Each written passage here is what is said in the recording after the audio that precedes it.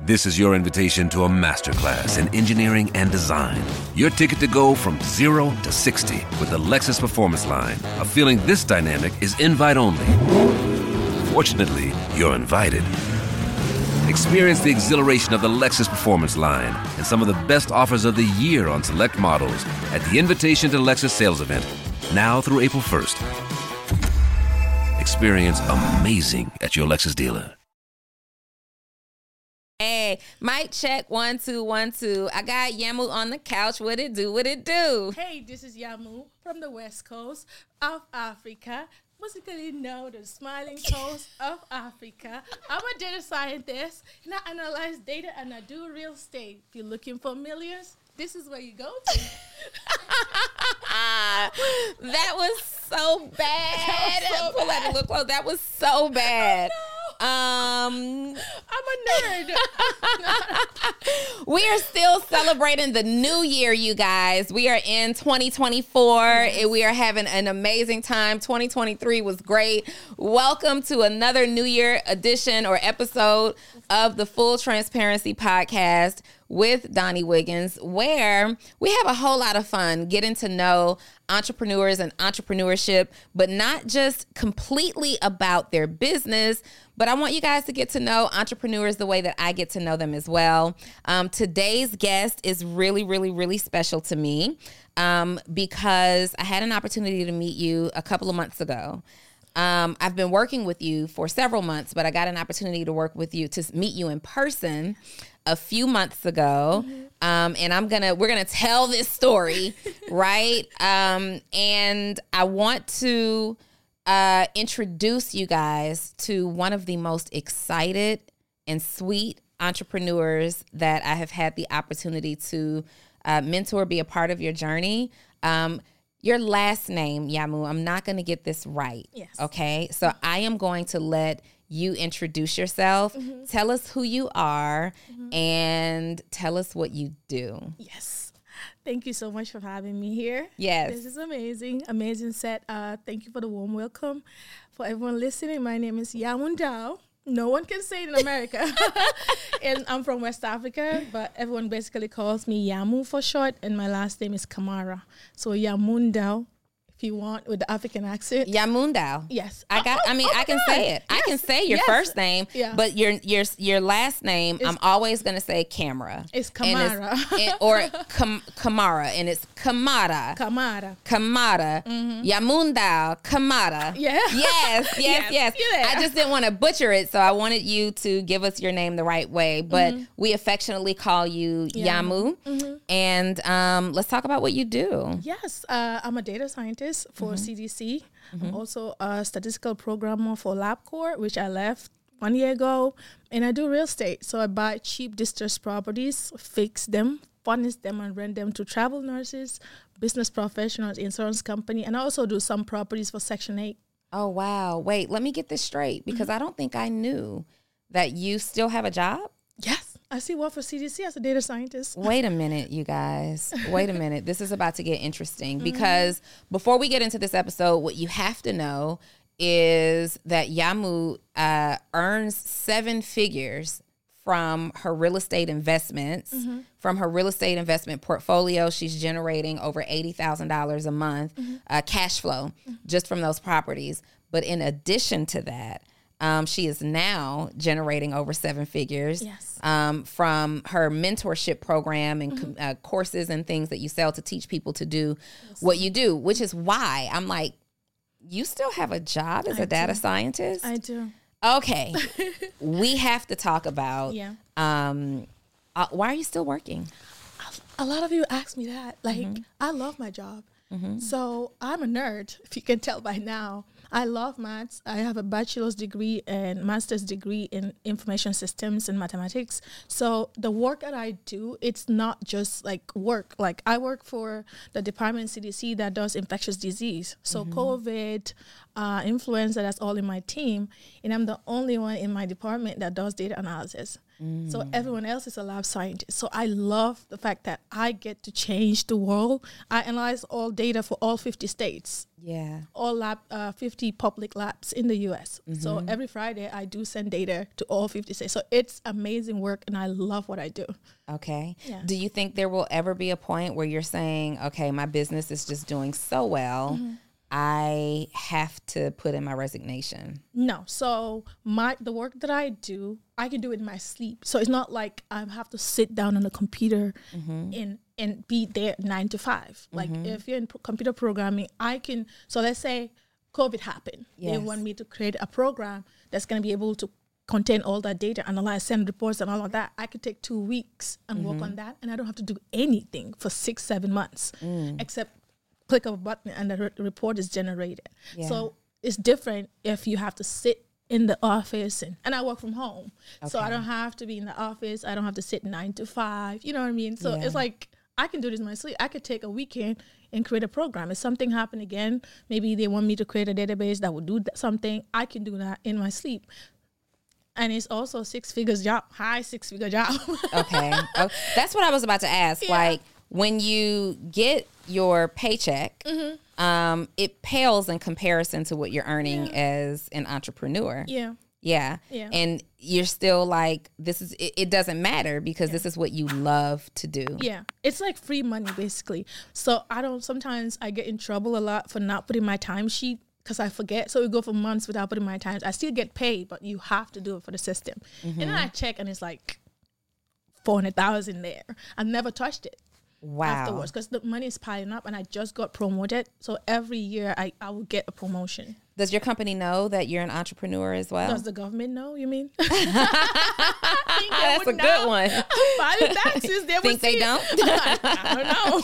But do your supervisors know that, do they know that you're really like walking wealth?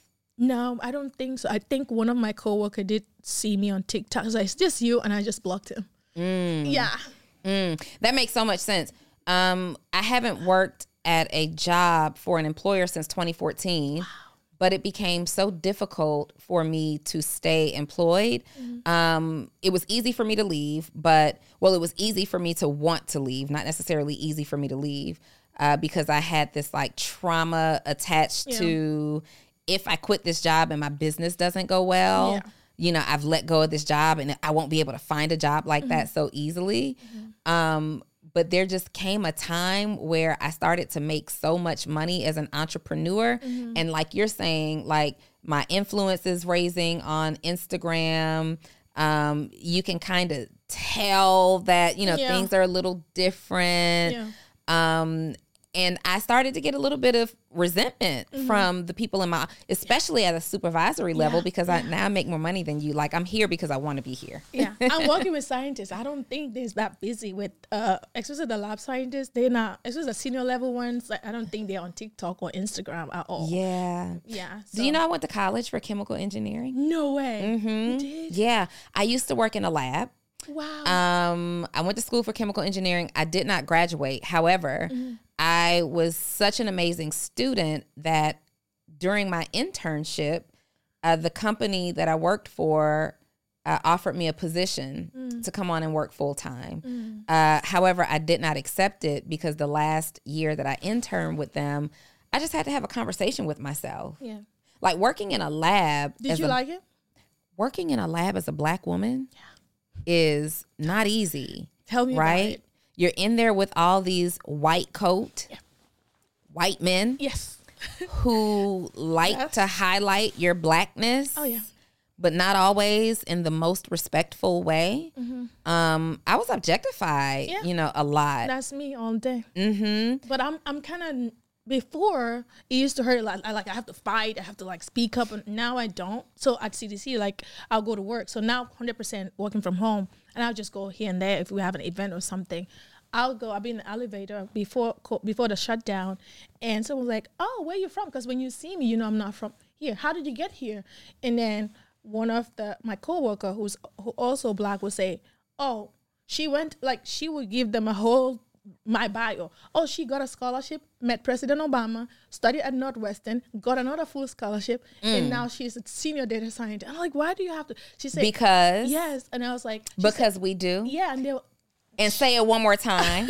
She got a scholarship. yeah. She met President Obama, graduated from Northwestern, and is here probably outworking the majority of the department, okay? Because we're going to highlight your Black excellence. Yeah.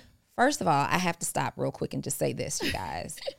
I'm low-key disappointed that we didn't talk about your episode in advance because I want to be dressed like this. I am so captivated by your beauty right now. You are stunning. Thank you. Well, you. This is what 45 looks like. This is what I can't wait to get to 45 looks like. But it's about you right now. Thank you. You are, I mean, the way that you're. This is your invitation to a masterclass in engineering and design. Your ticket to go from 0 to 60 with the Lexus Performance Line. A feeling this dynamic is invite only. Fortunately, you're invited.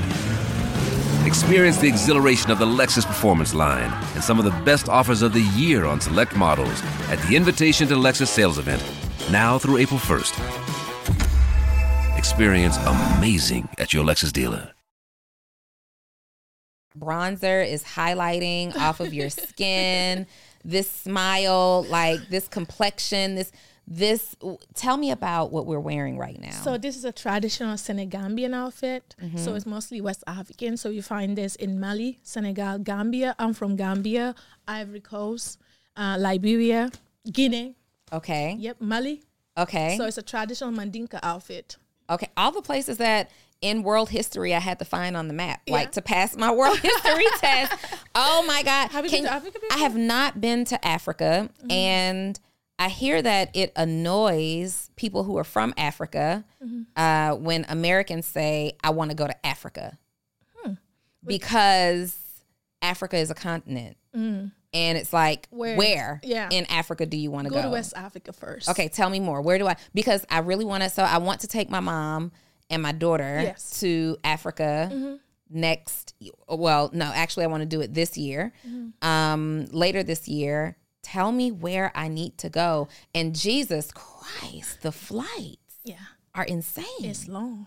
Well, the price, I'm okay with the long flight. The price, you might want to book way ahead till December, like in the summer. Everybody wants to go, and because the Afrobeats now it's all over the place. Like everybody's obsessed with Afrobeat. So during that time is where everyone goes. Like all the people that are abroad wants to go and chill out during that time. So you want to book your tickets way earlier.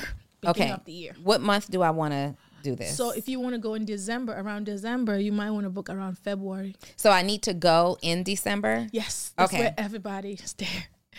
Somebody take notes on this. Where can I go where I can go to multiple places? Yes. Okay. So if you go to Gambia, you could go to Senegal. If you go to Ghana, you could go to Nigeria as well.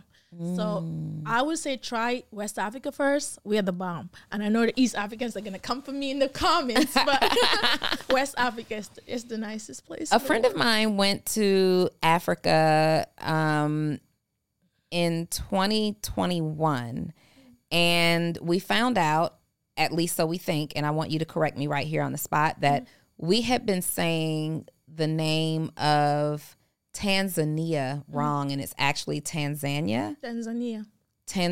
Tanzania. So it depends on the accent. So if you're from East Africa, you say Tanzania. If you're from West Africa, you have a different way of saying it. How do you say it? I would say Tanzania. Okay. All right. Because that's Some a would little say different. Tanzania. Yeah, it's a little different than how we learned it here in the United States. So I want to make sure when I'm going that I'm respectful and I'm pronouncing all of the names correctly. You're from West Africa. How did you end? Like, tell me about growing up Yes. In West Africa, because I got to find out how you decided to get here, take advantage of what is literally the American dream, and build this empire. Yes. Let's go. Of course, let's go. So my name is Yamu. You guys already know. I'm from a small country called the Gambia. It's about 2 million people. So it's really small. It's surrounded by Senegal. Actually used to be one country, and the French colonized one side and the English colonized the other side. So we go to school. we study English. Senegal, they study French. So it's basically the same country, the same everything. Same country, the same people, the same everything. I grew up with I lost my parents my mom when I was 2, and my dad when I was 11. Oh, wow. And we're 7 siblings, and I'm the last one. So my sister, African culture is basically, let me explain the culture. It's different. Like, okay. So you might hear in the story like, whoa, that's wild. No, that's not wild in Africa. So my sister has to get married to take care of us because my dad was really old. So did you lose both of your parents to age, like natural causes? So my dad, yes. Okay. But my dad was sick. But my mom, they couldn't tell me. She was sick too, but they couldn't say what it was. Like, you don't have the means to say it was this, it was that. Mm-hmm. You get sick, you die, they bury you the same day or the next day. So it's not like here you do autopsy and stuff like that. But from what the symptoms I've been told, I think it was cancer. That's what I think. Okay. Nobody talks about it. They just say, the person is gone, it's gone. Yeah. But yeah, so my sister had to get married and take care of me and my brother, who's like 5 years older than me, 4.5 years older than me. So we had to go live in extended. So in Africa, we live in extended families. So let's say your dad has 4 wives, right? Mm-hmm. And each of the wives have kids. All of them are going to be in the same house. Mm-hmm. The cousins. So the brothers, your stepbrothers too, when they get married, they're going to build a home in the same compound. So it's going to be cousins and generations, 20, 30-something people in one house. What? Yeah. Mm-hmm. So 20, 30-something people in one house? I group it's about 30-something people. Yeah. Wow. Yeah. So she raised us with my brother, so we have to move from our village to their village, with her in-laws' village. But we're kind of related because it's the same tribe. Okay. So I grew up in that family. It wasn't easy. There was a lot of abuse, You were abused? Oh, every type. Yeah. Mm-hmm. By family? Well, family, yeah. I would say distant family, because so when you grew up in a family that everybody has the same last name except you. So obviously, you don't belong. Mm-hmm. But it was clearly told to us that you don't belong several times. So my brother, when he became a teenager, he rebels a lot. For me, education saved me because I love school. So that was like my outlet. Was that like, did you love school because you got a chance to get out of the house, out of that home environment? No, so I was loved more at school because then I get praises. Teachers like, there goes the smartest girl. So instead of me getting that love at home, I'm getting at school because the principal is depending on me to put the school name on the map and stuff like that. And the teachers are nice. So when my uniforms are torn or they're too worn out, some teachers will buy me shoes, some will buy me uniforms. So I get that love there, but I'm not getting it at home. So because of the abuse, I pee in bed. It's called bedwetter, I think. Mm-hmm. And for some of you that know about abuse, kids that are abused usually do kids that oh my God. No, go ahead. Kids that are abused normally have some kind of... I'm going to cry, so I'm trying not to cry so my makeup doesn't come out. Because you're stunning. Oh, thank you. All right, now you deflected me from the crying, which is great. Yes. But yeah, so I would pee in bed and I wasn't allowed to sleep on the bed. So how old were you? About, as long as I can remember, about 6, 7. Okay. So age 8, I remember a lot of the abuse started more, I started noticing. Before it's normal because I was a kid, but then at age 8, 9 I started seeing, well, this is not done to the other kids, it's done to me. So for example, when I pee in bed, they beat me, so that wasn't working. So eventually somebody told them, well, how about you try this? So what they did is called all the kids my age on the streets, on all the other houses, and I woke up in the morning and they're all the kids that I play with, all my friends, and they all have broomsticks. Broomsticks are we use it for sweeping. You probably will, some of you probably know what broomstick is. And they give them all broomsticks to beat me. So some would pour water on me and some would beat me. And then I'll have all the brooms stickers in my skin. I'll be bleeding. Were you the only person in the home that were being abused like this? Yes. Is it because you were the youngest? No. There were kids that I was older than. There were also girls my age. Wow. Oh, yeah. Wow. I know. Why you? I have no idea. But now, guess who's taking care of who? Yeah. So that's how it started, but it continued until I was 26. Wait a minute. Oh yeah. Wait a minute. I know. So were Physical you abuse. by the age of 11, are you because this is at the age now you've lost both your parents. Yes. I know that your sister took a husband Yeah. to provide. So you're not necessarily an orphan, or are you an orphan? No. So my mom died when I was 2. So we were living with our dad, right? Then my sister had to get married because my dad is really sick. So while I would live with my sister, my dad was still alive until he died. So when we will go visit, me and my brother will go visit him at the other village until he passed away. Then fully we're 100% orphan. So I would say some people consider orphan as when your father dies. So maybe I'm orphan at 11, not 2. But some consider as when your mom dies, you're an orphan. Yeah. But in Islam, like I'm a Muslim, when your father passes away, then you're an orphan because your father's supposed to be taking care of you. Like, so that's how they look at it. Okay. Yeah. So you're being abused from age 8, and I'm assuming that Age 8 is when I realized this is not right because I'm the only one. This is being done to just me. But your father is there. Is he too sick at that point to He's sick and he doesn't know. Remember, I'm living with my sister, so nobody's Okay. know. Even my other siblings don't know because they don't Yeah. live with us. So they actually, my brother knows now, and he's saddened about it. He's actually going through therapy. How old are you today? I am 34. I'll be 35 in March. Okay. So this abuse continues until you're 26 years old. So you're recently in the United States. Yeah. Okay. I've been in the U.S. Came in 2016. Okay. Yeah. So when I say it continued until I was 26, what happened was one of the kids from that family is a teenager, wanted to attack me or something. So he tried to fight me, and his dad beat me. So anybody was allowed to beat me, actually. So yeah, and I was the manager, the breadwinner of the house, and I was promoted at work. I was the manager, technical support at my company, the company that I work for, and I'm the breadwinner. Imagine, I'm paying all the bills. Okay. Well, wait. So you went to Northwestern. Yes, so back home, I did my bachelor's there in computer science and mathematics. You did it in Africa. In Africa, yes. Okay.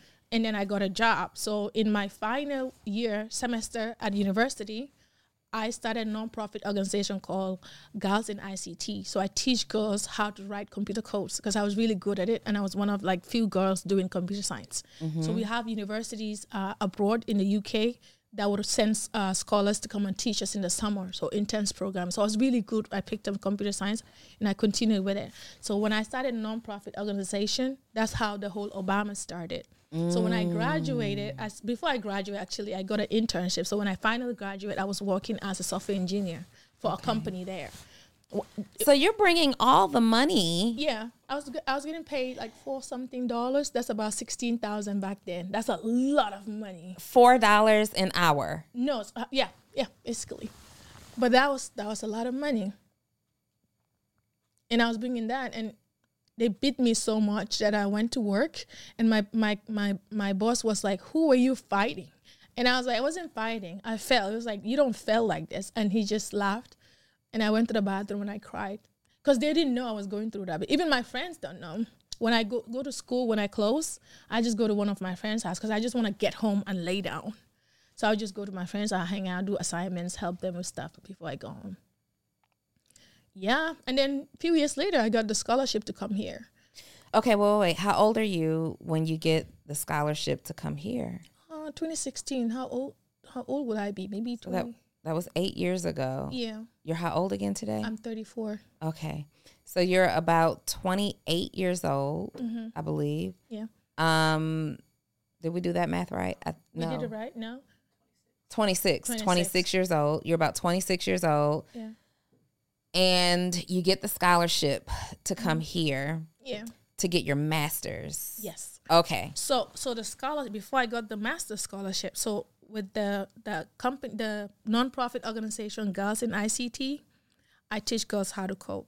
It kind of blew up, and people keep sending me this link and say, "You need to apply for this. This is for Obama. President Obama started this program which brings influential African youth Africans that are doing something in their countries to the U.S. Okay, so now it's making sense. Yes. So you're applying to be a part of a special organized program, a fellowship. Yeah, presidential guest. Okay. So I was like, I don't know what I'm doing. I can't compare to, the people that went through this program, people that are fighting, like doing stuff like war, helping in the war and stuff like that in their respective countries. Some FGM, female genital mutilation, they're fighting those things in their country. So I'm like, those are the people that are supposed to get this kind of scholarship, not me with my IT. Mm-hmm. So I didn't really want to apply. I was like, well, it's free. So I applied, and we went to the U.S. Embassy for the scholarship and the interview. Mm-hmm. So I keep going from one phase of interview to the next, and I was like, oh, this looks like I might get it.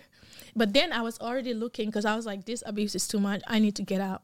Yeah. So I was like, okay, started applying for universities already, but I can't afford them. So I was looking for full scholarship. Hey, are you a service-based entrepreneur that helps your clients or customers get some type of result, but you're struggling to post and communicate your message on social media? You don't know how to type a caption that connects and gets people's attention and converts them from just someone who's following you on social to becoming your customer or your client? Great news is that's my superpower.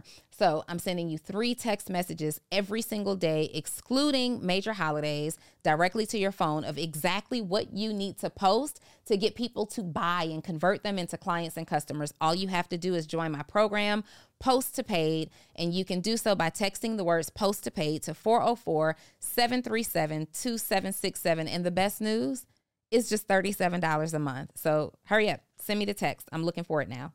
The university from University of Illinois also sent me the application, said the confirmation that you got the scholarship.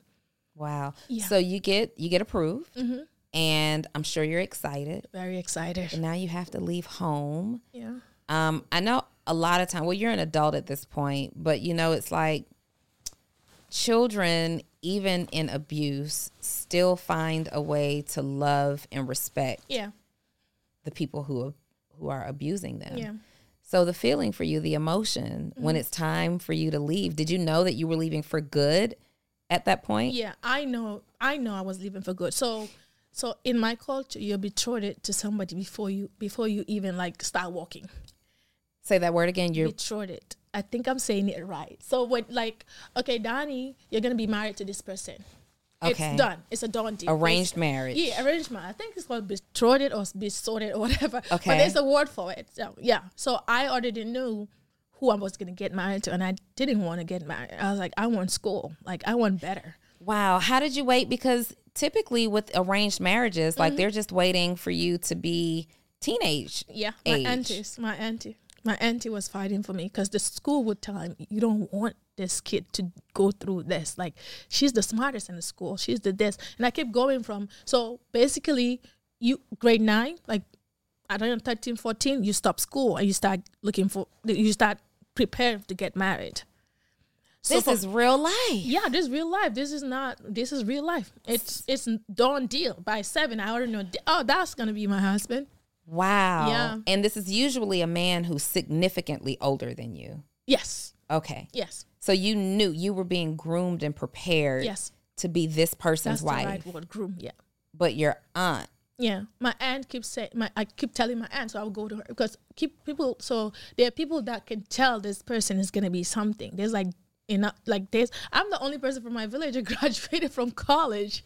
So it's like she made it to high school. She's very smart. She doesn't take first in just the school. She takes first in the region.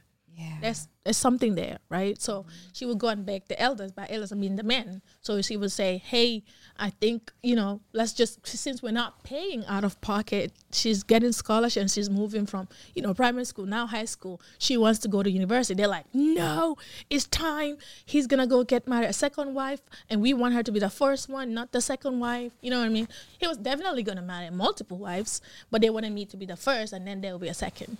So my auntie was like, let him marry his first, and she could be a second when she's done. And then the Obama Fellowship came, and I was all over the news. I'm getting the heck up out of here. I was like, you guys don't know what I'm planning. Now, when you get all this attention, does that not just increase the pressure to get you married? Like, we got to get her married. My bride price went up. Your bride price went up. What?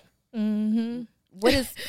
What was your bride price before? Yeah. And then what did it go up so to? my bride price would have been, a goat and some kola nut. I don't know if you guys know what kola nut is, but it's a nut that we use for ceremonial stuff. So we use it a lot for, weddings, funerals, marriage, or, you want to apologize to somebody if you offended them. It's very significant. So maybe a goat and a few kola nut, maybe white ones and red ones.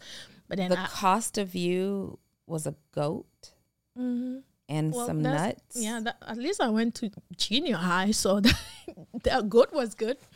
Some do get a piece of land, farmland. So when you become this now sensational, this international scholar that's being recognized for all your wit and genius, your bride price goes up. Yeah. To what? Yeah, they were put. So it was supposed to be a cow, some farmland, and extra stuff. I didn't dwell into because I was like, I'm not going back. Yeah. Yeah. So I filed for. I'm not sure if I'm supposed to say this. I filed for what's the immigration status that you file for to get your green card, but asylum. Okay. Yes. So I had to get my asylum. I filed it myself. Oh my gosh! And you're old enough to do it in the United States, Yes. so you didn't need anybody to approve that for you. No. I noticed you're married. Yes.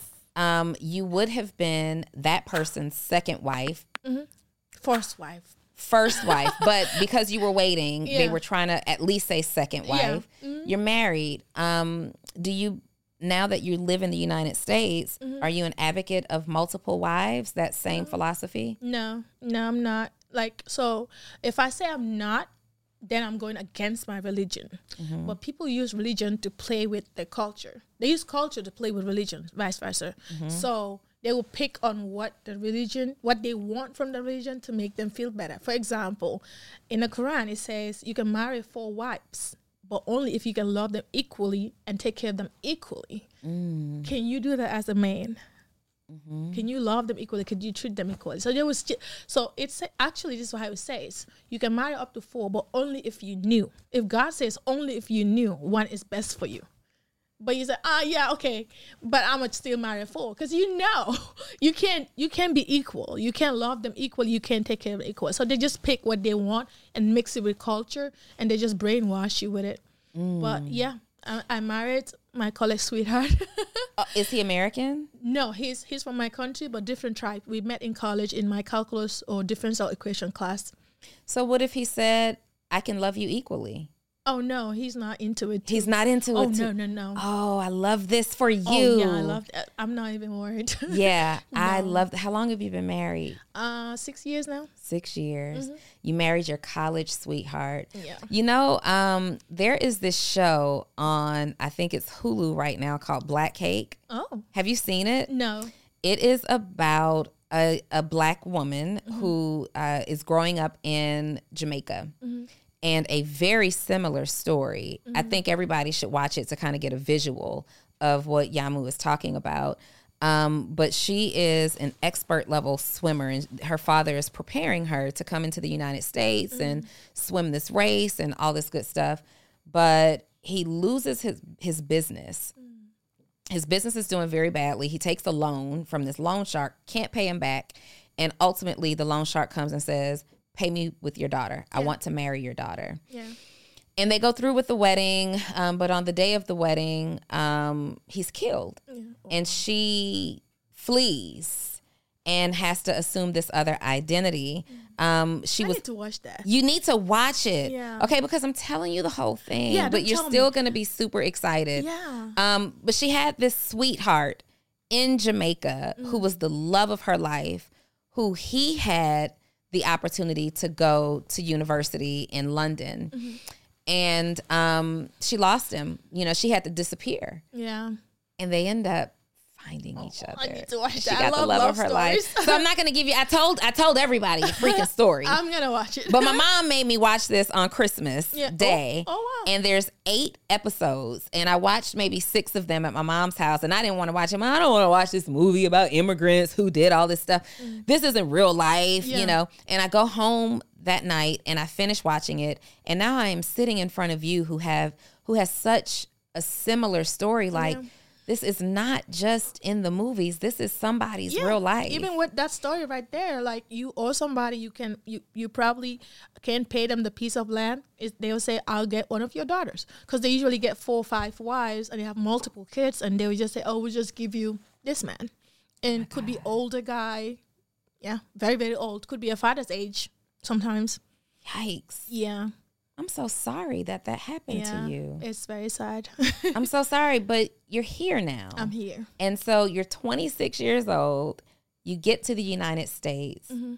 Tell me what you see and think about the world. It was shocking because first getting in a plane, and then going to Northwestern, seeing everything in Chicago that I've never seen, and then meeting President Obama like this, that was like, whoa. I was like, I cannot, like, it was amazing.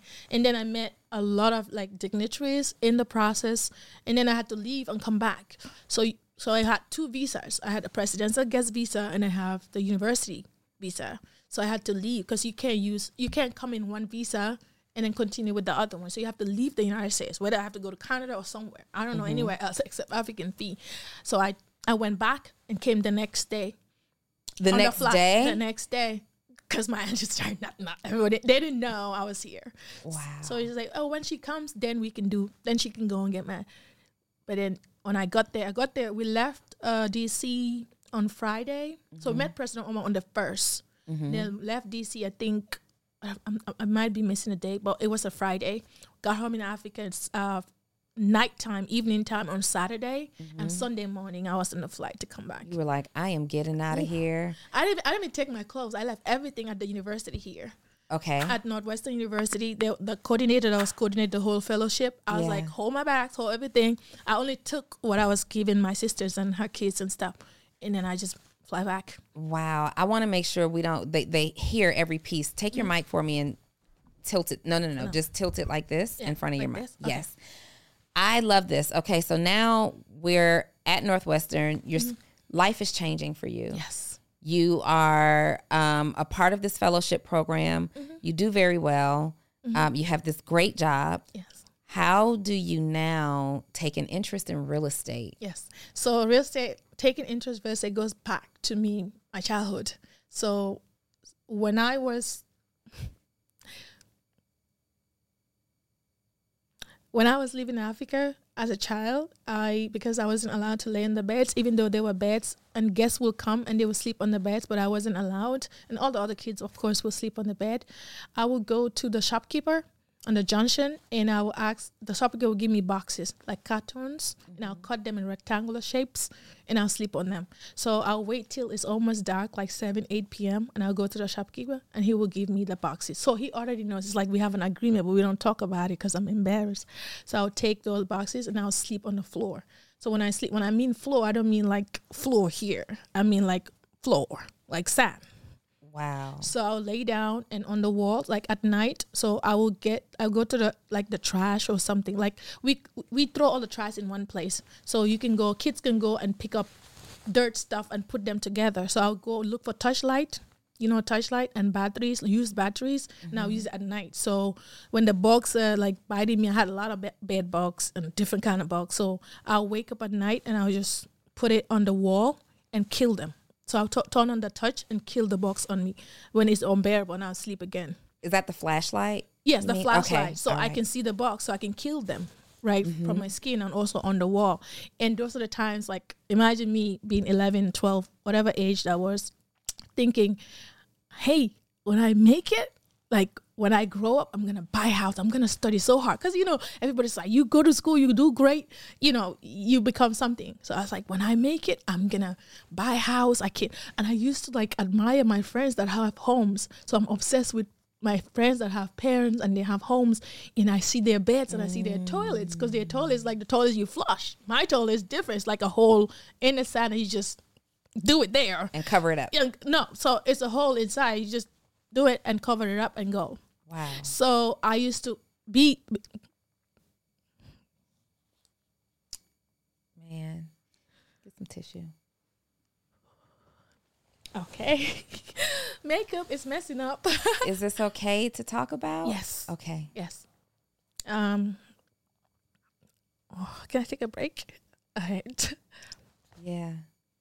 You still look beautiful. Don't worry about your makeup. Thank I know that it's so tough, but your story, Yamu, and your journey is so important and it's so inspiring. I am learning things about you that I wouldn't have imagined. You are sitting in front of me looking like a queen, Thank you. like royalty. And when we see this sometimes, we never know what the story is behind the person that has the life that they have today. And what you're doing, what you've done with your life and what you're continuing to do with your life will literally change so many lives. You sharing your story, I know it triggers painful memories for you and painful moments, but you're saving some little girl who's being abused right now. You're saving somebody who's living in poverty. You are giving so many people hope with your story, and I'm just so grateful that you chose this platform to share with. Thank you. Yeah. So yeah, around those times, during that time, I always wanted, I knew I wanted to buy one house one day. Yeah. I didn't know it was going to be 47 later, but yes. But yeah. Oh, sorry for crying. Because of your obsession with people who have parents in homes, you start to look at real estate. Yeah.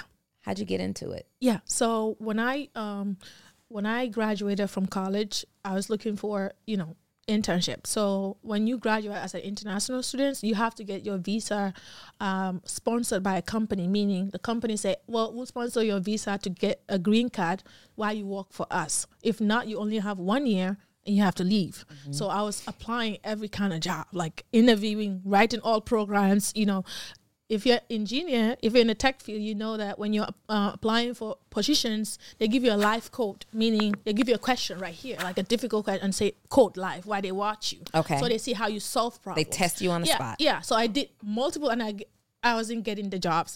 Like sometimes I would get the job, and they would say, "Oh, sorry, we can't sponsor your visa."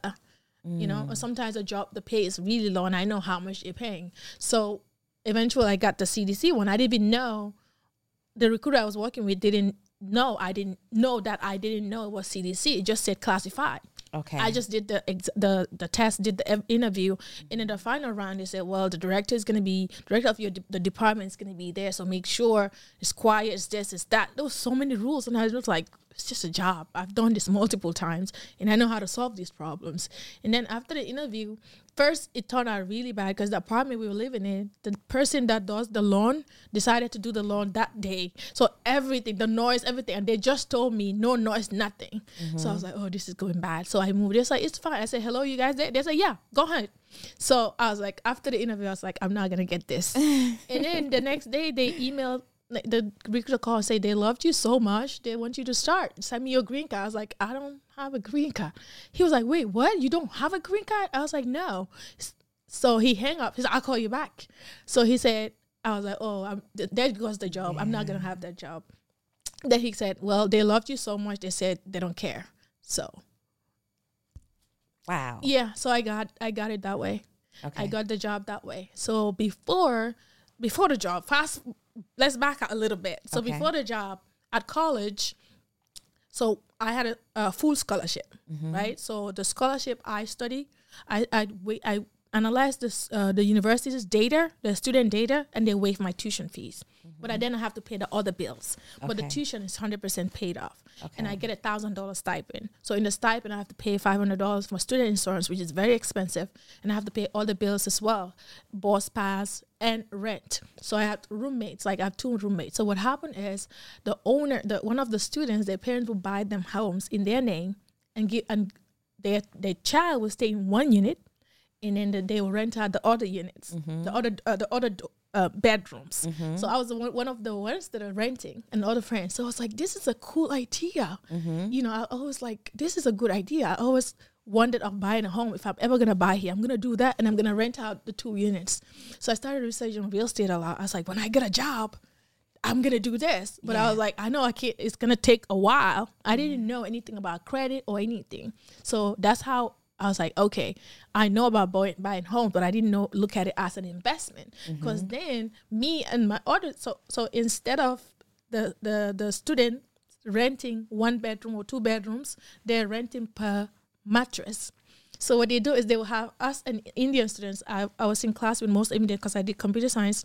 We will bring our mattress and we'll rent out. So in 1 bedroom, we'll have 4 mattresses. Okay. So they were basically 10x. So it's a dorm room, essentially. It's like a dorm room. It's like a home with 3 bedrooms. Yeah. But it's like a dorm room because there's like 4 beds. Yeah, in each room. So they were making a lot of crazy money. Yeah. So I was paying like $300 and something. So imagine what others are also paying. And the mortgage probably not even up to $1,000. This is, 5 years ago. So I was like, this is genius. I want to do this. When I get my job and this, I'm going to do that. So when I got the CDC job, I saved up my little money and I was like, I'm ready. So I was looking for houses here. I was like, there's no way I can afford a house here. Let me look where I started. So I started looking outside of Chicago, smaller towns. At this time, I'm listening to podcasts. I'm listening, try mindset changing, listening to things that's gonna, empower me and help me and inspire me. And I just listen to different stories. A lot of people will say, work with local banks, do this, do that, start with a small property, work your way up. And that's what I did. So my first property I found was 52,000 triplex, and I had 8,000 at that time. It was a $52,000 triplex, and you had saved $8,000. $8,000, yeah. My down payment was $8,000 on that 52, but there's a huge story. Do you want to hear the backstory? Let's hear it. Did you have credit that you were already building? No. So this is why I wanted to give you the backstory, because I didn't know anything about credit. I was in the university life, school, home, study. Okay. That's it.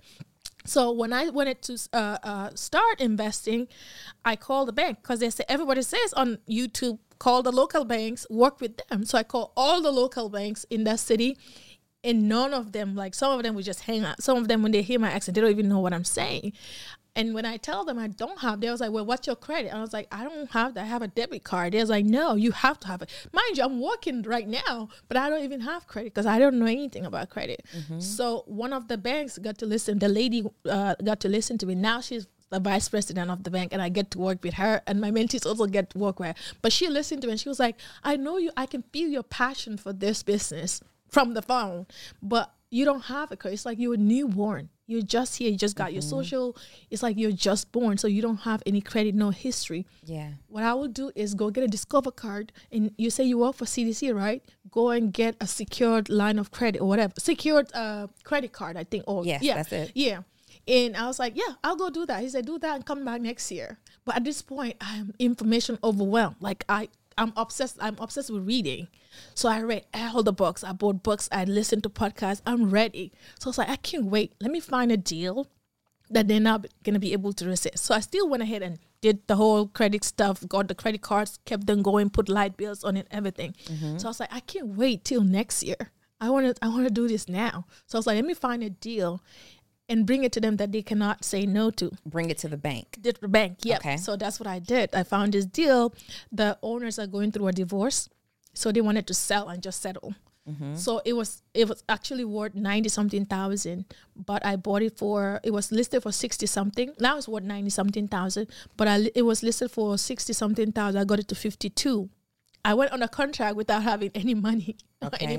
And then I presented to the bank, and I say, present by putting the numbers, analyzing, because I'm really good at numbers. So I analyzed, put everything, and I sent it to her.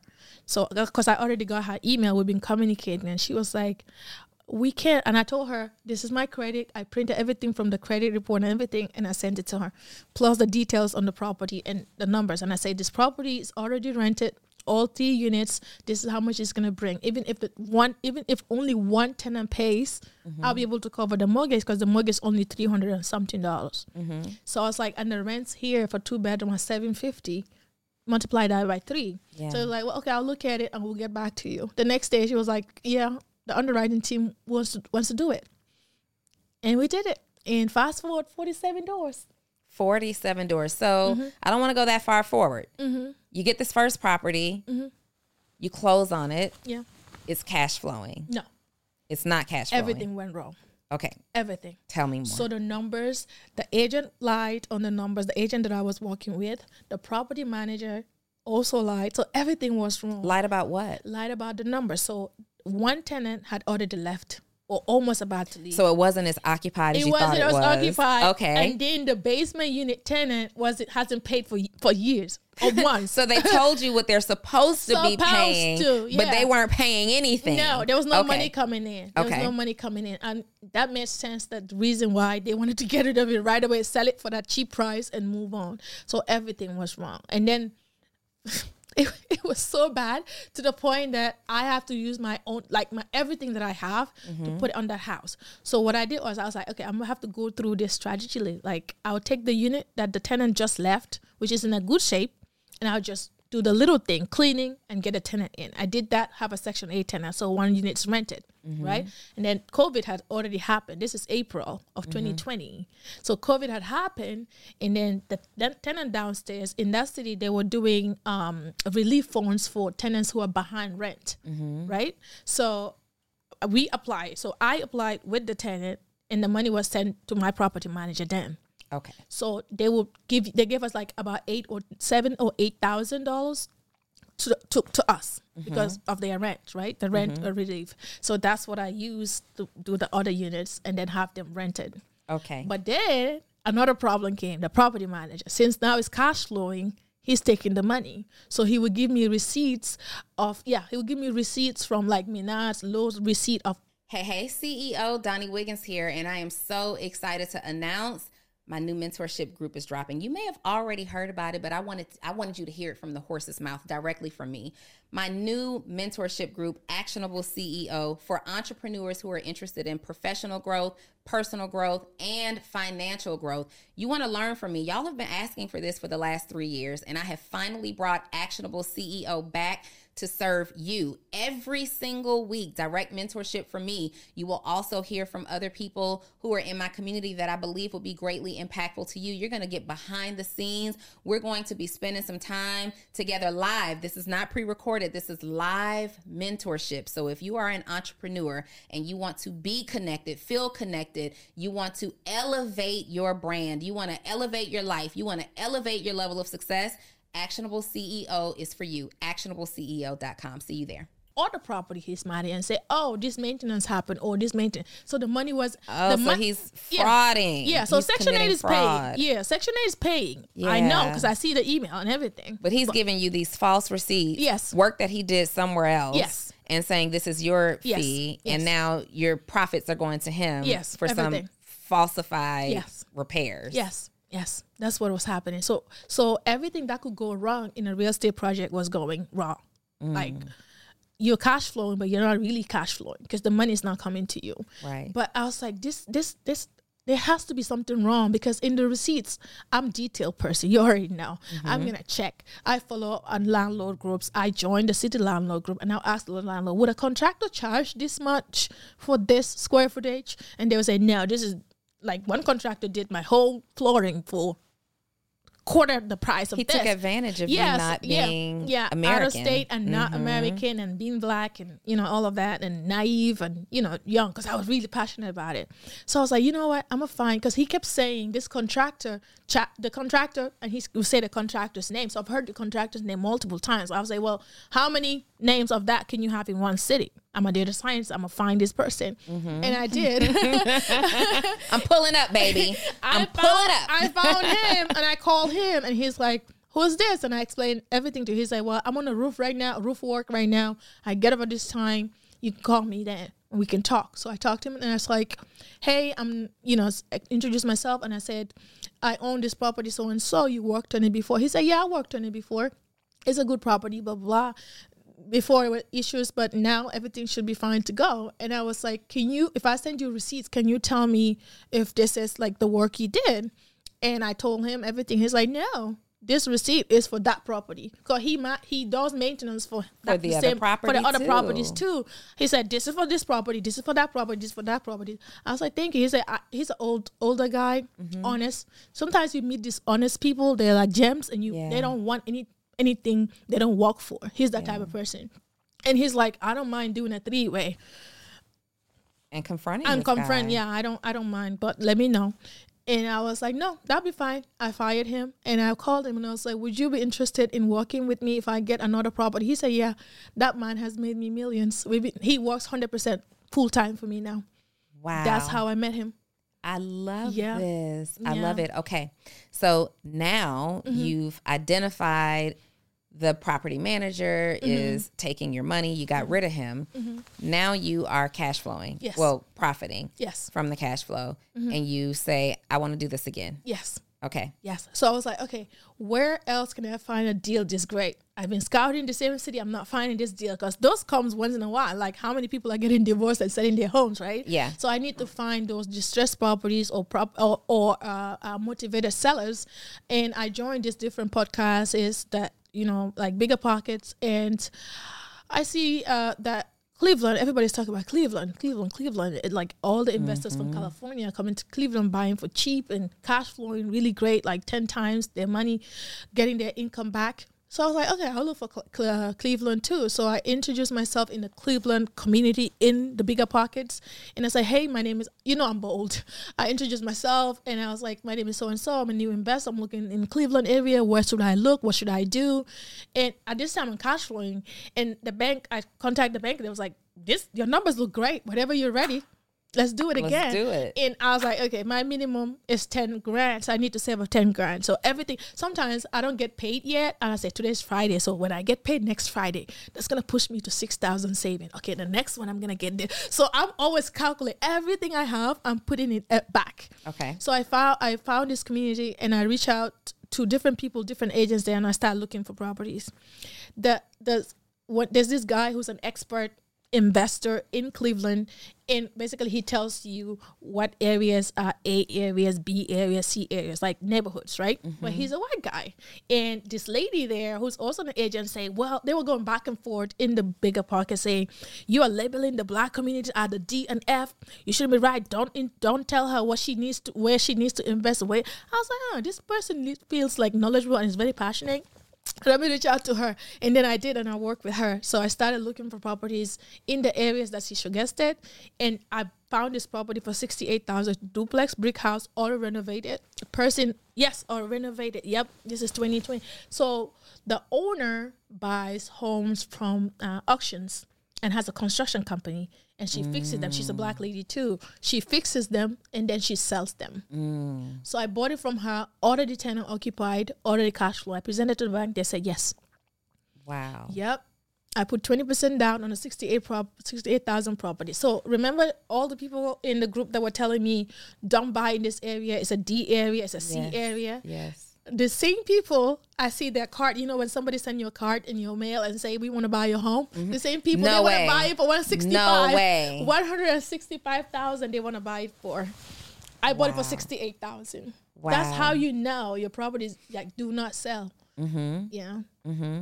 So right now it is you're buying and holding. Yes. Your first property. This property you renovated and did what with ultimately? Did you rent this out as well? It's already rented. It's already rented. Occupied. Yep. So do you focus primarily on purchasing real estate that you can get at a great price, low cost of repair, and you're wanting to hold on to the property? Yes. So when I started, it was just Section 8 because it's COVID time. I want to get my money in the first of the month instead of struggling, especially being out of state. If the tenants don't pay, what are you going to do? And the property manager can't do anything, and you can't evict anyone. So I primarily focused for 1 year just Section 8. I still do Section 8. But then 2021 happened, Airbnb booming, short-term rental, mid-term rental. I was like, I should do that too because I'm already a landlord and it's happening here in Atlanta. So I started in Atlanta doing arbitrage. And I was like, instead of doing arbitrage here, how about I take all that cash that I'm getting now and buy in the cities that I'm already invested in. Explain arbitrage to someone who's watching that doesn't know. Yeah, so arbitrage basically means you go to a landlord who already has a property and you rent a property from them and then you sublease it. Okay. Yes. So you rent from them, you furnish it, and then you rent it out to maybe a guest, a vacation person, somebody who's here for vacation, and then you take the difference. Okay. Yeah, you pay them the rent and you pay it. Okay. Yeah. So I was like, okay, let me do that in Atlanta here because everybody's doing it here.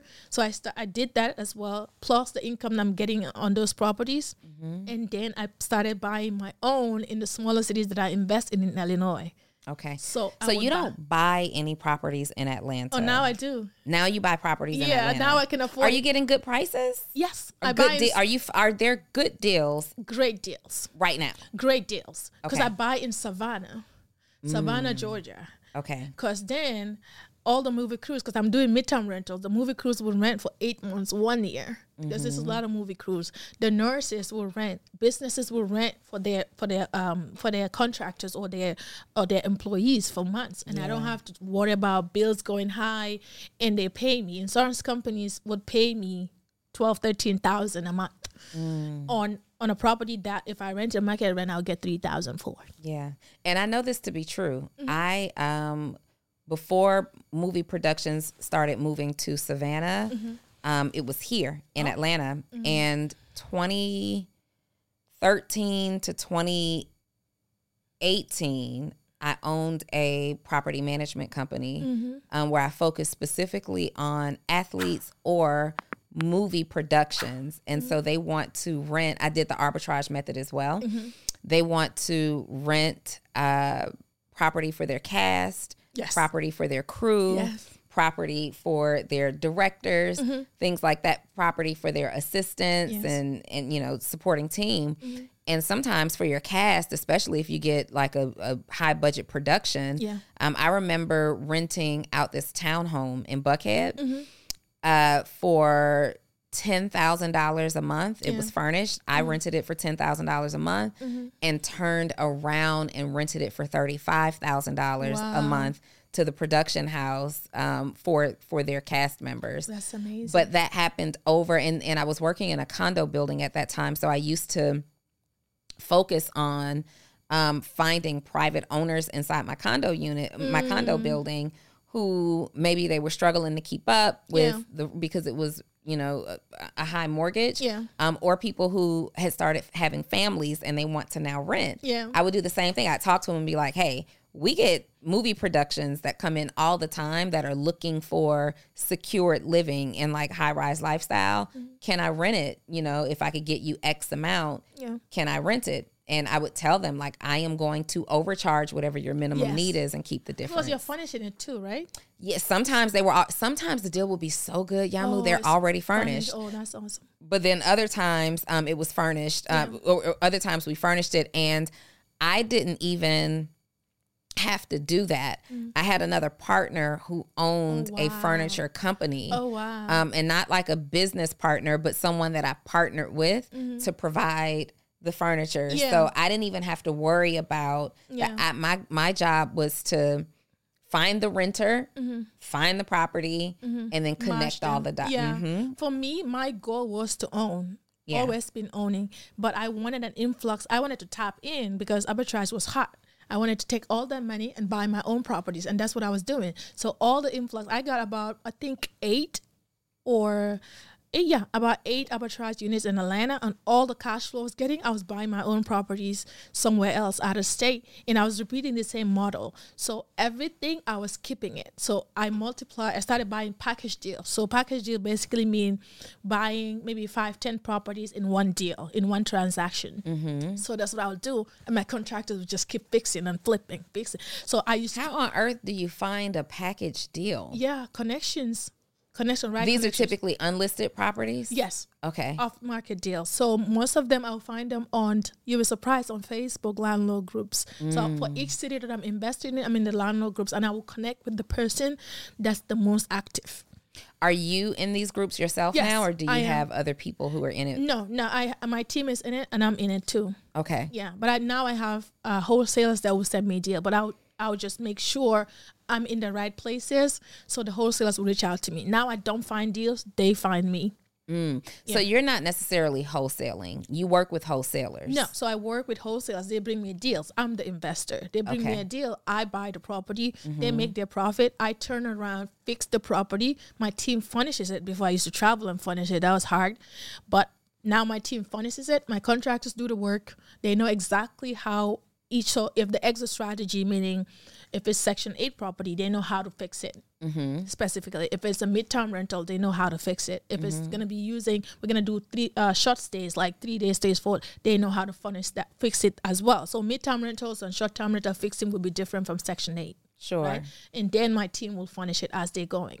So that's how it grows. Yeah. So you don't really focus on the only long-term rental you do really is Section 8. Yes. You're not like just trying to go buy a house to rent out for 12 months at market price. No. You're looking for either Section 8, which overpays typically. Yes. And then you're also looking for production companies or anybody who would need a short-term rental that's willing to overpay because it's also furnished. They don't have to worry about any of the details, utilities included, all that good stuff. Yeah. So right now I have a huge contract with a solar company back there in Illinois. So the solar company, they're fixing all the solars in that region, like central Illinois. And I have a contract with them, about 20 people. So I'm hosting all 20 of them for 2 years. Wow. Yeah. So I don't have to worry about the clients. Wow. Yeah. And now I'm pulling this up. Now you teach people how to do this. Yes. Let me tell you something, Yamu. You have caused quite a stir on my social media page. Oh my God. I am looking for this post real quick because y'all, okay, hold on. Where is the freaking post? Is it on Actionable CEO? Hold on, let me get it. Did you tell them I'm Actionable CEO? Yeah, so I think I told them in the beginning. So you guys know that I have a mentorship community called Actionable CEO, where I work with entrepreneurs to develop them professionally, personally, and financially. And basically what that means is I come in weekly and I teach strategies and principles that will help you to become a better entrepreneur. I'm looking for this post at the same time. I don't see it. Can somebody just tag me the link? Okay. I teach entrepreneurs actual strategies, but the strategies are not always how-tos in your specific industry. Yes. Sometimes they are overarching how-tos that apply to all industries, right? Things that you can do, habits that you can change, habits that you can implement, practices that will help you to be more profitable, books that you should read to make you work just a little bit harder, right? And so let me tell y'all about yourselves because Yamu is an actionable CEO. And I made this post. Y'all see this? Y'all remember the oversized pink blazer that they were talking about? Somebody was like, well, what's up with the oversized blazer? I was like, if I have to explain it, then you didn't get the point. Somebody literally said, I don't trust her because her blazer is an oversized pink blazer. So I want you guys to see this post because I posted this and the post did very, very well. And I cut Yamu off a lot in this conversation. And instead of focusing on the story that we were telling, everybody was focused on the fact that I didn't really let you do a whole lot of talking. And I want to explain this for just one second. We talked for a long time. Let me tell y'all this, and you've probably already picked this up.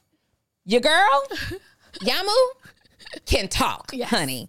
Yamu can talk. And so what happened was on this particular video, I had just spoken at a conference for Miss Skittles. You were in attendance of this conference. And when I got off stage, Yamu comes to the back and she's so full of her. Oh my God, Donnie, I'm so excited to meet you. I am one of your Actionable CEO mentees. I have been in your group since the beginning and you helped me make millions of dollars and blah, blah, or you helped me make $1 million and da, da, da, da. And I'm like, wait, slow down. What did I do? Like, how did I help you do this? And she's telling me all these things that I'm going to let you tell. But because we had talked for a long time and there was so much energy, my assistant then comes over. She sees us talking and she sees your excitement and she's like, wait, do that again real quick. I, at this point, my feet hurt. I have to use the bathroom. I had to. And I had another engagement that I had to immediately get to another engagement. So to recap what was happening here, I kind of controlled the conversation because I couldn't do another 15 minutes. We had to go. So for everybody who said, Donnie, you didn't let her tell her story. I wish they followed me and see how I talk on my page. I'm not the type to shut down. Like, she is not going to tell. She's not going to give you the Cliff Note version, people. So I invited, and I had already invited before this. I had already invited. I said, Yamu, you got to come and sit on the Full Transparency podcast because your journey, number one, is so inspiring. But not only have you made 7 figures, multiple 7 figures from actually investing in real estate, but you've now made 7 figures from teaching other people how to do it. Yes. And that day you credited me for being your mentor and helping you along the process. Can you tell your story? Yes. Okay. I'll shut up. So I started February doing so when I started posting my journey, so my contractors that don't rework, they would send me pictures and I'll post it. So I've created a whole page just for me to hold myself accountable. So a lot of people reach out and say, hey, how do you do this? But how do you manage them out of state? But how do you get this contract? And I'll give them feedback and they'll come back and say, I did what you said and this, I'm closing. And I'm like, I need to start charging people. Eventually I started, because I'm passionate about it, I was taking so much time for my time just to help people. And then somebody said, well, how much would you charge me if you want to just hold my hand and do it? And I was like, I'll charge you. How much would you pay? It was like $2,000. I was like, you pay me that much? So I started that way. And then I started charging $5,000. So I had a couple, like maybe 5-7 people that I would do one-on-ones. But it was so exhausting because I gave them to call me anytime in the day. Some of them would call me at 6 a.m. Like they will call me anytime. And I was like, this is exhausting. So I was like, I need to find a way. So I follow all coaches, people that do coaching. You included, plus social proof of guys and other coaches as well. So I follow coaches to see how they're doing. I'm like, I need to do group coaching too. So now when I was done with those mentees, that's when I started doing group coaching. I first started in February, right? So I started charging $2,000 for group coaches. And then I wanted, like after the program, they will tell me literally, you need to increase the price. Like you give us everything in this program, and I have a high return with the clients. Like the mentees' success rate is so amazing. You can check my page on it. But then I was like, I don't know if I increase the price, it's gonna work out. So I've been following you before you even announce, the actionable CEO already. So pricing. I always go on so that you and David's podcast, about pricing or social media stuff, and I will listen to those and say, "Ooh, should I increase my price right now?" So when you announced that you have an actionable CEO, I was like, I need to join. But at that time, you already had, I think, 1 month already started. So when I joined, you already have lessons there. So the ones that I listened to, one of them about confident about your pricing, and if you're giving value, you need to be able to. If you're actually confident what you do, you should be able to charge, and people respect you more if you give value and you match the price because you're giving so much. And I'm like, okay, I'm gonna go ahead and increase the price to $3,000. Okay. And then that happened, and then so I was making like 200 students. So my first one was like 90 something students, or 80, like less than 100. And then I started a little bit over 100. Then I had 200 students, and I was like, this is overwhelming. So when I increased the price, I got 118, but I was making exactly the same amount when I increased the price, and the quality of the students increased. I was like, this is less, mute yourself, do this. It was just low maintenance. And I was like, this is amazing. So that's what I was saying. After that increase the price, I crossed over $1 million right away. And you see in the screenshot. So for those of you who are doubting, I did make the $1 million, and she did help me.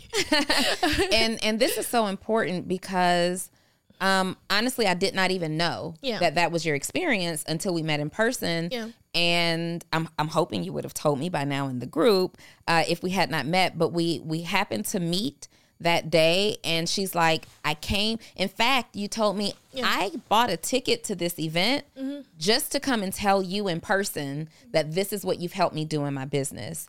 And I think it's so important as people are talking about coaching programs and mentorship programs. There are so many coaching programs that aren't really helping people get results. Yeah. And then there's this other mindset that people have that I have to have one-on-one help. Yeah. I can't come in and be in a group setting, or I can't come in and listen to the recordings and get results. But Yamu comes in She's a month late into it's not even late. You join Actionable CEO whenever you want. But she comes in and she finds the information that's relevant to you at that time. And it's like, I need to take my business to the next level. Yeah. But pricing is holding me back. I don't have the confidence. She comes in and she basically finds the specific lesson, apply everything that I suggested to do, and business. Yeah, the books, the confidence, the first book actually. The monk who sold his Ferrari. Yes. Yeah. So everything I read, like, so this is the thing. I'm not a business person. Like, what I studied has nothing to do with business at all. So I had to have a coach to help me. And I know the business was going to scale, but I didn't know how to scale it. Like, I was like, okay, I know some people are charging more. And based on my results and my testimonials, I need to increase it. But why am I not confident enough? And I'm actually offering free Friday classes as well, just to make it sweeter. So you say, oh, it's expensive, but you can get the Friday class too. But that too, I'm taking time from my time. I didn't need to do that. So everything I learned, I go and apply. And then I'm a execution. Like, I'm a person that executes. Yeah. Like, I take action. Yeah, I rather just take small information, execute, than read the whole book. Yeah, and then not do it. So I just do one chapter, go apply that. If that works, then I keep going. If it doesn't work, what went wrong? I'm a problem solver, so I work that way. Yeah. I think Yamu is the first actionable CEO that we've interviewed on Full Transparency. Yay. Yeah, I believe so. And it was honestly your energy that did it for me. There are so many people in the group who have made more money since learning the strategies that I teach and the principles that I teach inside of Actionable CEO. Every single week I say, drop a 1 in the chat for me if you made more money since being an Actionable CEO. And the chat goes crazy. You see it. But it was just, you are literally passionate. Yes. And you have taken your story, something that is tragic. Your upbringing is tragic. The things that happen to you are awful. And you represent what I represent, which is being a voice of hope. Yeah.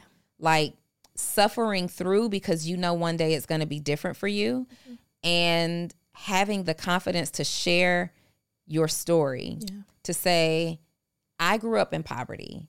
By the age of 11, I was basically an orphan. I had this prearranged marriage on the horizon. I was abused every way possible. Yeah.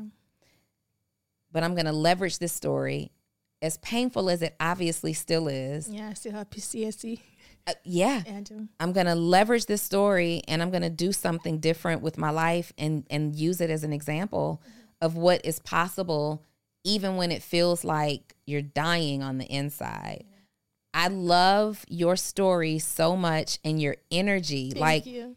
You went through some stuff, Yamu, and you have this excitement for life that is just beautiful and inspiring. We just filmed an episode of the Social Proof podcast before this episode that you and I are doing right now. And I said that I am often asked what motivates me and keeps me going. And I have more discipline than I have motivation. I am honestly not always motivated to do stuff. Yeah. And I talked about in that episode how I saw the Renaissance documentary with Beyonce. And this year in 2024, it's my Beyonce work ethic year because I was so motivated. Mine's Tyler Perry. Oh, yes. I was so motivated by her commitment to being excellent and her commitment to being great that motivated me. And I don't find motivation often. I find inspiration. I find reason, but I don't always find motivation. You motivate me. Aww. Now you're about to make me cry again. You motivate me. Thank you. How about that? I'm mentoring you, but your story motivates me. And you only have a little bit of the story. And I only have a little bit of the story. Yeah. Yes. I love what your life has become. Thank you. And I am excited for what it is becoming. Yeah. This mentorship community that you have, Do you think you can create an affiliate link for us to honor our members? And I saw that. Oh, how does that work? Like, what do I do? we'll talk about it offline. Okay. But by the time this episode drops, we will figure out how to create an exclusive link for anybody who watches Full Transparency so that you guys can work with Yamu. Now, I have to say this Yamu, yes, is a part of my community.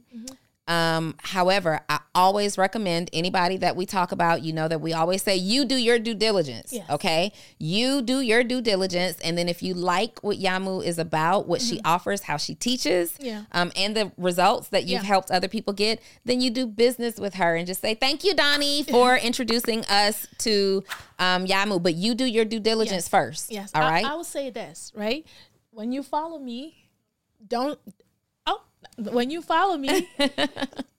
buy anything, don't subscribe, just go over, wait a month, 2 months, whatever, and just check out the testimonials. Yeah, get comfortable with you. Yeah, check out the testimonials, ask those students and see how it goes. I love that you do that for everyone too. Do that for everybody across the board. Yeah, do your research. Yeah, do that for everybody across the board. And I love that you said that. Like, don't feel pressured to buy right now. No, I'm not.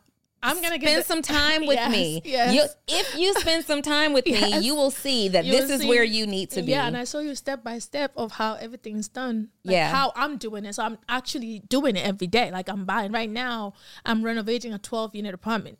So the process, everything, every daily updates is posted there. And my mentees also do post as well. Yeah. And don't wait to buy real estate. Buy real estate and wait. Ooh, okay. Dropping gems. Don't wait to buy real estate. Buy real estate and wait. I might say that. And I don't know if I'm going to give you credit for it. No, I'm joking. No, it's not. It's not yours?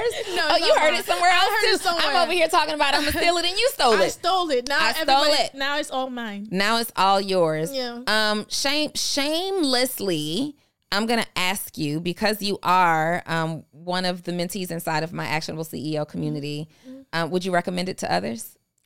Obviously. I did actually. I actually did to all my friends. Yeah. And some of the mentees that I have that actually have coaching businesses. Yes. I have one. She's a model in New York. Her name is Zinga. She's a friend of mine. When I started the bigger podcast, like joining Invest in Real Estate, she was one of the ladies there. And she was This is your invitation to a masterclass in engineering and design. Your ticket to go from 0 to 60 with the Lexus Performance Line. A feeling this dynamic is invite only. Fortunately, you're invited.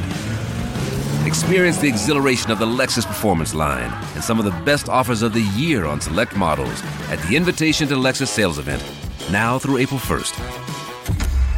Experience amazing at your Lexus dealer. like, she's black and she's a model. I can connect with her. She contacted you. I think she spoke to Bree. She wanted to do the 101 first. Okay. Your what's the VIP day. The VIP day. I don't Okay. know how it went, but yeah. I don't think. But she has joined Actionable CEO already, but she wanted to do a VIP day as well. Nice. Oh, We'll yeah, make I sure we get recommend it. to I don't everyone. think I've heard about her, but we'll make sure we get in contact with her. Yamu, thank you so much for Thank being you. here. Thank you like so much. by the time when you guys see this episode, we'll have something figured out so that you guys can work with Yamu as well. I'm gonna try to talk her into a little bit of a discount. Okay, I don't know if you go to her link and it's $3,000. I'm sorry it didn't work. Daddy made me make it 3,000. But if we can get just a little bit of a discount, I'm gonna talk to her after this over and see what we can do. Okay. Yeah. Also, her details are in the description of wherever you're watching this video. So go and tune into her. Also, in this comment section right now, drop your biggest takeaway from this episode. Let's do this, but let's also congratulate Yamu on her transition in life, going from $4 an hour, abused every kind of way, to now being a multi-millionaire, free, finding love that loves her the right way. We are so proud of you. Thank you. And I need y'all to tell her in the comments, like, we're proud of you, Yamu, YAMU. We are proud of you, Yamu. If you feel it as much as I feel it, let's show her some love and put that in the comments. Thank you so much for being here. Hug you? You can absolutely hug me. Oh my God. You're like a big sister. Deja, can I take her home? Yes. And while she's standing, you can't see her face, but you can certainly. Ooh, look at this, honey. We gotta get this. I need this. You do. I need something like this. This is gonna look so good on you. And you look like you're from the Fulani tribe. So Do I? Yeah. Tell me, because I need to like research my roots and stuff. Yeah, you do look like a Fulani girl. Okay. I like it. I know I'm from a tribe. Yeah. Okay. Oh, yeah, we're all from a tribe. My features are as African American or as African as to the root as they can be. Okay. Yeah. So I know that I am from a tribe, but I've never been able to identify. Did you do the DNA thing? No, I need to do it. You need to do it. Yeah. And I need you to spell that word for me. What's it called? What tribe? The Fulani. Fulani. Fulani. Fulani. Will you somebody send that? Fulani. I'm gonna look, and I will actually. People keep telling me to do this DNA thing. I'm gonna. They have lighter skin colors. Yeah. And Do they have big foreheads like me? Big foreheads. And they do this head wraps, so their foreheads hit them. Yeah. See, I show my forehead. I'd be like, look. Yeah. You do have the forehead. You have the cheekbones. All right now. No, but it's cute. No, okay. It's nice. All right. It's nice. No. Yamu. That's what they're known for. It's nice. All right. We're going to check it out. It has been an absolute pleasure. And we will see you guys. Listen, don't forget, if you need mentorship, coaching and development, hit me up. All industries. It does not matter what type of entrepreneur you are. ActionableCEO.com. ActionableCEO.com. You get to connect with me. You get to connect with other entrepreneurs like Yamu. And there's so many amazing entrepreneurs. And it's just $97 a month. Yes. And if you don't want to be held accountable, don't join. If you don't want to be held accountable, that's for real. Yeah. If you don't want to be held accountable, do not join. But if you're looking to take your life and your business to a whole other level, bigger than you thought for yourself, actionableceo.com. You guys, all the links, everything is in the description, wherever you're watching this. So I will see you next week. Bye. Bye. That was so good. Thank you. That was